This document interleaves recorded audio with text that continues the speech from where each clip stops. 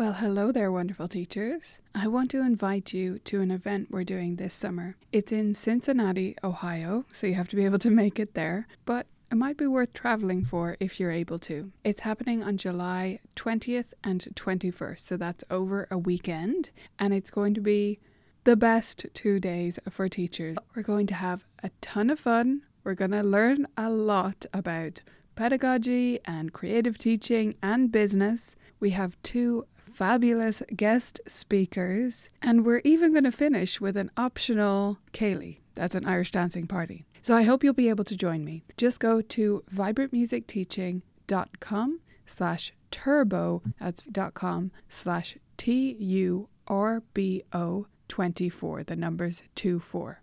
I hope you'll check it out, view all the details there, and I hope to see you in Cincinnati in July. On with the episode. Vibrant music teaching. Proven and practical Tips, strategies, and ideas for music teachers. This is the Vibrant Music Teaching Podcast. I'm Nicola Canton, and today we're talking about how we motivate fatigued or disinterested piano students.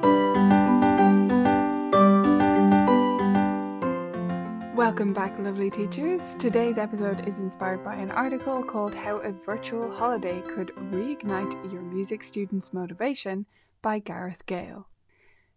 I'm going to go a little bit beyond that though, and I'm going to use that as a jumping off point for talking about how we re-engage students who are disinterested in general, students who are demotivated. Now this can happen for many, many different reasons. So your student might need more motivation because, hello, it's a pandemic. COVID has just gotten to them and they're feeling fatigued. They're feeling, by the way, I didn't mean that COVID had infected them, although that could be the case too. But just the general malaise that is in many countries right now as we deal with however many lockdowns you've been through and school closures and just the general feeling of fear and anxiety that many people are going through. So maybe that's affecting your student. Or maybe it's because they're entering a new phase of life right now. Maybe they're moving from primary school or elementary school up to high school or secondary school.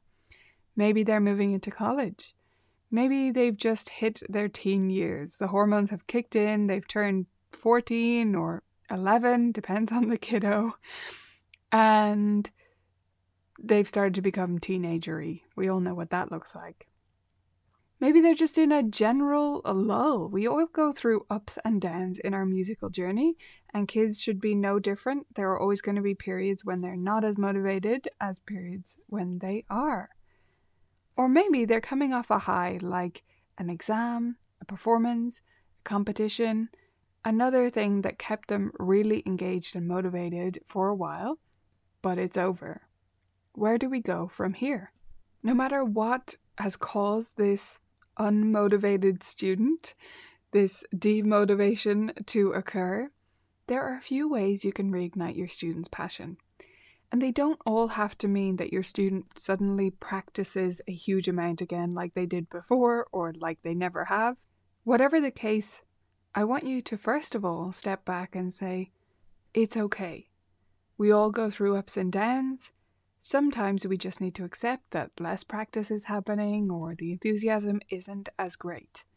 Now, this doesn't mean we accept it when they're being forced into lessons and they really hate it. I'm not talking about that. I'm talking about the natural ups and downs that occur. The natural highs and lows of learning a music instrument because it's such a long journey. So option number 1 for remotivation is a virtual holiday. This is the one that Gareth Gale came up with, and it's detailed in full in the article. Here's the brief idea of the process, and I want you to keep in mind that this whole thing should be done with students. Don't decide all this stuff, do all these steps outside of lessons. This is meant to be a project that you do with them in the lessons. So first you're going to determine the length of this holiday. Do they need a 2-month vacation? Do they need a 4-week vacation? You determine it with them. And this might be dictated by the fact that you're in between events. Like they just complete an exam and it's going to be 6 months before they start on the next one, and they're sure they want to do the next one, can't be persuaded out of it. So you've got this gap and you need to decide something to do with it. Or maybe it's literally the summer holidays and you choose to do it for the length of lessons during the summer holidays. Or it's just determined at random. It's just something you decide on together. Then you need to decide on your destinations. Where are you going to go? So if it's a 8-week holiday, then decide how many destinations you're going to visit. Are you going to do 2 a week, 1 a week, 1 every 2 weeks? All of these are valid options and will allow you to go into different depth or breadth across different countries during your holiday. Remember, you're deciding all of this with your student. Next, you need to come up with musical examples. So this is something you can do as you go on the fly. Now, if you previously have been someone who always likes to arrive with everything completed for the student, and you never normally look stuff up on a computer during the lesson, this might be a bit foreign to you. But I promise you it can be just as engaging, and there's no issue with having to look stuff up together. You're not going to spend the whole time on the computer staring at Google together, and you are going to make sure that the search results are appropriate and all that stuff. But you can absolutely do this research in lessons, and your students will learn so much. So you come up with your length of holiday, the destinations, and then each destination that you visit, you find musical examples based on that destination. If they've decided to go to China, maybe you look up an erhu and an example of someone playing one, right? My mother-in-law actually plays that instrument, so I could literally show them my mother-in-law, but you can find examples on YouTube. Then you might try and simulate that on your instrument, or you might use it as a jumping off point for composition, or try and play the tune that they're playing by ear. It all depends on what musical example you're looking at. Maybe it's something like Indian music really doesn't fit our instruments at all. I mean, the erhu doesn't really either, but anyway. And all you can take from it is the rhythm. Well, great. Take the rhythm, dissect it, understand what's going on, because there's so much interest there. So the virtual holiday idea is so adaptable and simple, which makes it beautiful. You can make it any length you like, you can visit as many destinations as you like, and you can do different things along the way depending on your student's age and level and interests. Idea number 2 for remotivation is to take a Circle of Fifths Odyssey. This Circle of Fifths Odyssey is actually a course inside Vibrant Music's teaching, but it's an idea you can totally do on your own. The course just makes it simpler to do. It has games along the way and fully laid out lesson plans and all that good stuff. So it does make it easier. And members can, of course, go to the courses library to find that. But this is an idea that you're free to take because I want as many people to do this as possible. It's something that I've seen many members revolutionize the whole way they teach based on this course. So I want that to reach as many people as possible, even if membership isn't right for you right now. The idea behind the Circle of Fifths Odyssey is that each week you visit one key. It's like the virtual holiday, except it's a little bit more defined because there are 12 keys. So you do one key a week and you do it over 12 weeks. Each week you improvise in that key. Depending on the student's age and level, maybe you also play a chord progression in that key or swap roles in the improvisation. Maybe you do a composing project in that key, and maybe you play some games that help reinforce the scales or keys that they've learned so far. So we have 2 versions. We have the Circle of Fifths Odyssey, and we now have a minor version of that as well, which is called the 3-4-6 Carousel, which takes on minor keys and goes a little bit further on the chording work and the vamping skills and that kind of thing. No matter what age or stage your student is at, even if they're right at the beginning, you can do a Circle of Fifths Odyssey. You just accompany them with some chord progressions in the key of C, and they improvise in C. And then the next week, you do the same thing with G, and then D, and so on. I like to do it that they actually build up. So we do C, and then C and G the next week, and then C, G, D the next week. And then if it starts to become too lengthy, then we'll start to reduce it to like the most recent 5. But at the end of your Circle of Fifths Odyssey, make sure you do all 12 in a row because it is so much fun. Your student does not have to know the scale fingering. They don't have to remember every time what keys are in the key, what sharps and flats are in the key. You can tell them. It's all about exploration and understanding the function of keys and scales and chords and how they build music, so that when they do learn scale fingerings later, they'll understand better why they're doing it. Remotivator option 3 is to do a composing project. We have tons of these available for free on the blog, and we also have lots of them inside the Vibrant Music Teaching Library, of course, for members. So composing projects that I do follow a simple structure where students choose a theme and then brainstorm some elements on that theme, then compose a melody, then compose a B melody to go with that, and put it together in a form and then add the harmony. There are many ways to approach a composing project. You don't have to do things in that sequence. That's just a simple structure that I've found works in my studio to make sure everyone gets to a completed piece. You might like to have your students start with the harmony. You might like them to compose lyrics first, as we did last year. There are many, many different ways to approach it, but a composing project is wonderful for when students aren't practicing. Yes, it is something where if students are practicing, completing homework, they can complete parts of it at home. But when they're not practicing, when they're going through a period where it's just a lull and you have to get through it and you have to keep them learning, they can come to the lesson each week. You can work on their composing project together. They can write down the notation by hand or even learn how to use music notation software. If you know how to do that, you can teach them on the computer, and they can create a beautiful piece of music while learning so much along the way, and yes, still playing, still experimenting, still improvising to find their ideas. Remotivator number 4 is to take a break from reading and to play by ear instead.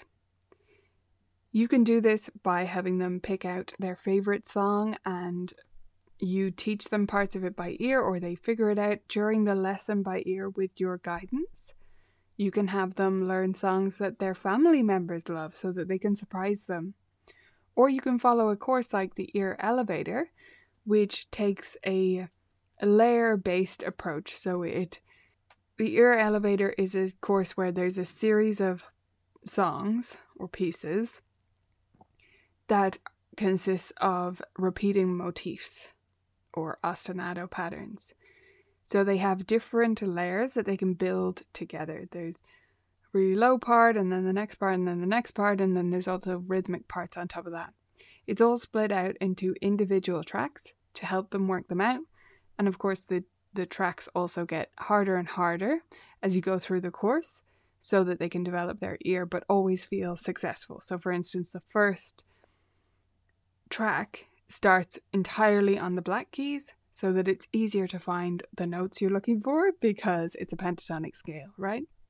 So whether you teach your students a song that you know by ear, by rote, or have them work out a song entirely by ear by just listening to the song and testing things out on the piano and doing that over and over, or you use a more structured course like the Ear Elevator, a break from reading might be just what the doctor ordered. The last remotivator idea is the Practice Bullseyes Challenge.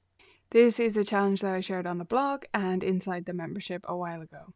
The basic structure is that students have to try and get 30 practice bullseyes in 10 weeks in my studio, although I've left the 10 weeks off the actual challenge like printables and charts, so that if you feel you want a gentler pace, you can go for 15 weeks, you can go for 20, whatever you like. We define a practice bullseye as any goal, any target that they've set the week before.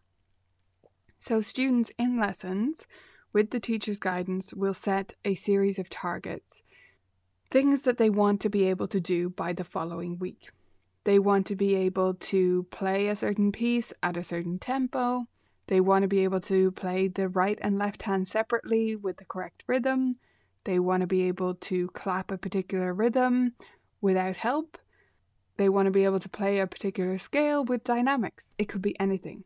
The goal for the teacher is to have about 5 or 6 targets every week set with the student. Now, in pre-pandemic times, we would list these at the top of the sheets. I now do all assignments digitally through an app called Tonara. So we have just a separate assignment that we leave at the top of their assignment list that has all their practice targets for that week. So we edit it each week. The reason you want 5 or 6, even though if you can do simple maths, you figured out that they only need to get 3 a week, is to give them good odds of getting there. Chances are they won't get most of them. So we want there to be at least, double the number that they need each week so that they have multiple tries at getting it. This is a great challenge for developing practice focus and motivation in that way. It's not right for every student who's feeling demotivated, because some of them really do need a break from practice expectations. Especially if it is that they're coming off a period when they had to do intense practice or be really studious leading up to an exam, a competition. This is more pressure, so it's not right for everyone, but it is great for certain times.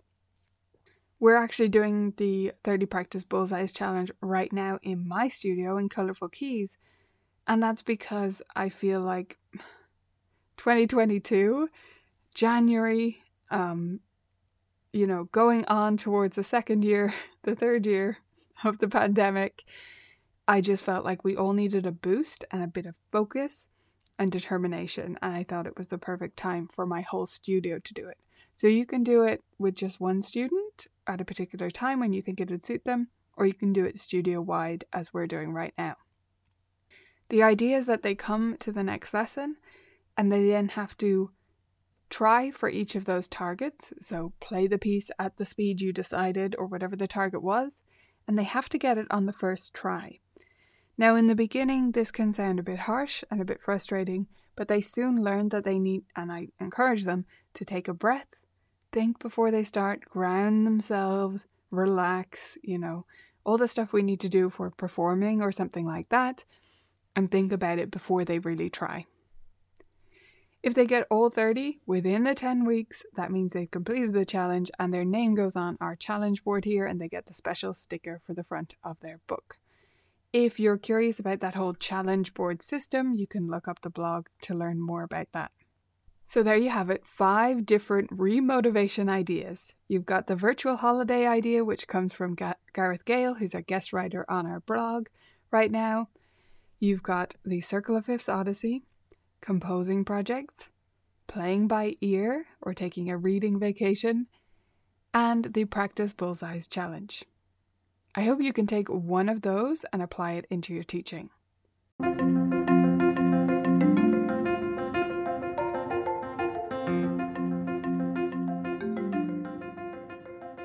Your one thing this week is to assess your students and see if anyone needs a break from the norm. Look at each one individually and see who might benefit from a bit of a vacation for motivation. Choose a vacation package, whether it's one of these 5 or your own idea, and off you go.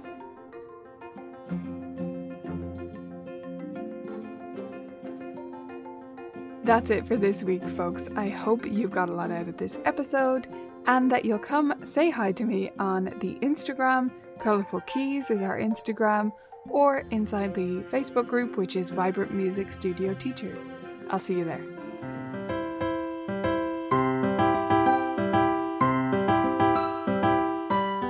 Vibrant Music Teaching membership costs less than the price of one lesson each month. That is totally worth it for all of the courses, games, resources, downloadables, printables that you can get access to as a member, as well as the fabulous community support you'll find inside. Go to vmt.ninja and become part of the revolution. Thanks for listening to this episode of the Vibrant Music Teaching Podcast. I hope you loved it, and I wanted to pop on here one more time to remind you about our event. It's happening in Cincinnati this July, and you can get all the details at vibrantmusicteaching.com/turbo. See you there.